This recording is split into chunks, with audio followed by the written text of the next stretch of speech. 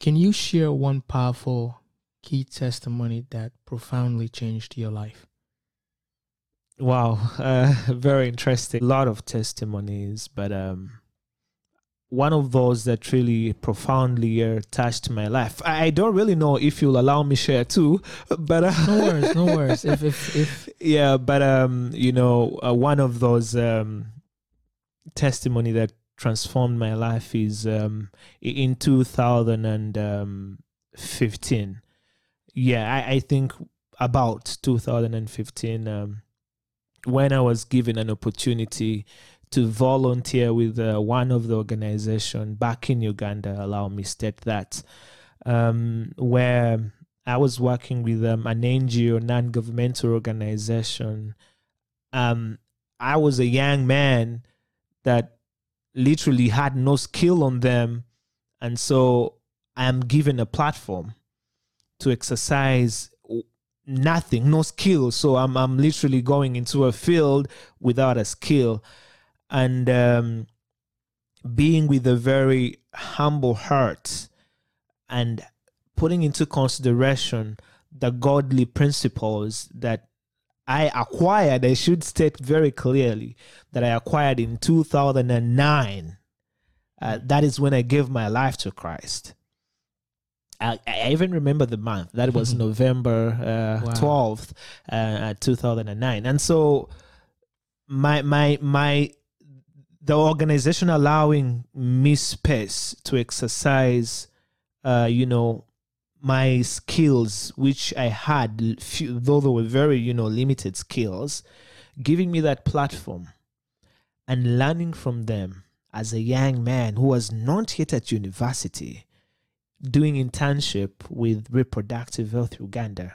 I state that organization was a turning point in my life. It was a testimony that I should say one of the big organizations in Canada, MasterCard Foundation, sponsored that opportunity, and so it transformed my life. It gave me the skills I have now as a young man, and I see that as a turning point because I got to see that our communities,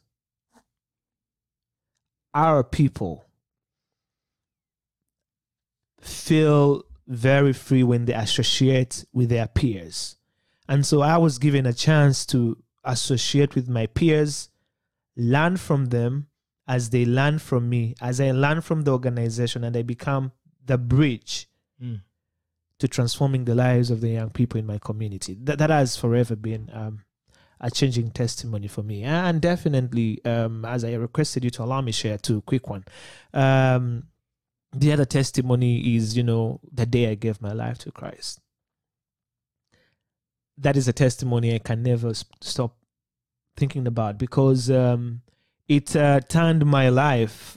Brahim, if I told you that I was I feel speaking about this, if I told you I was a very stubborn young man, would you allow that I was one? Well, I won't believe that. Maybe in the past, yes, maybe you were. Yeah, so that's accepting Christ Jesus as my personal Lord and Savior turned my life around. Summary.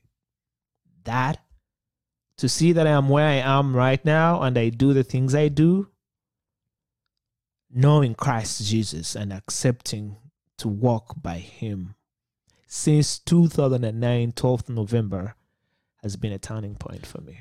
Just I want to be specific. So can you explain to us the process, how it happened? Just out of curiosity. Wow. Okay.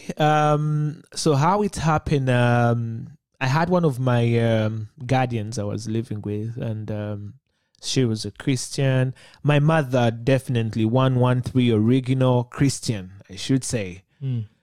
Deep, staunch Christian. And so she used to tell me, go to church. I'm like, these old people. That's, the irony. Yeah. And having grown up with my mother, and my mother forcing me to go to church, and I'm not, interested. And now I go stay with my guardian, and my guardian equally is telling me the same thing. I'm like, hey, wait a minute. And now I was in the primary school where I was. There was an old lady. Allow me mention her name. We used to call her Grandmother Rose.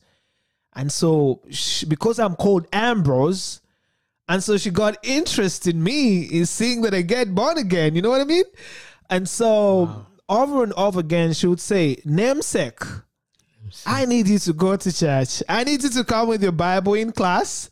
And I need you to know who Christ is, and trust me, your life will turn around. So, over and over again, I'm like, why are these people on me? Why is it that over and over again these people want to me to get born again and things like that? And so I'm like, let me test it, man. Let me try it out and see what this Christianity they're talking about. And so I just choose to go to one of the churches, my local church in my community. And when I go there, I find one of my old friends.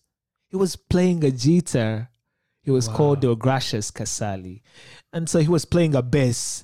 I'm like, so the music that you want to hear in the party and all that, you know what I mean? So I find the guy is enjoying his music, is playing, I'm like, this thing looks a little bit legit. I should try it out, right?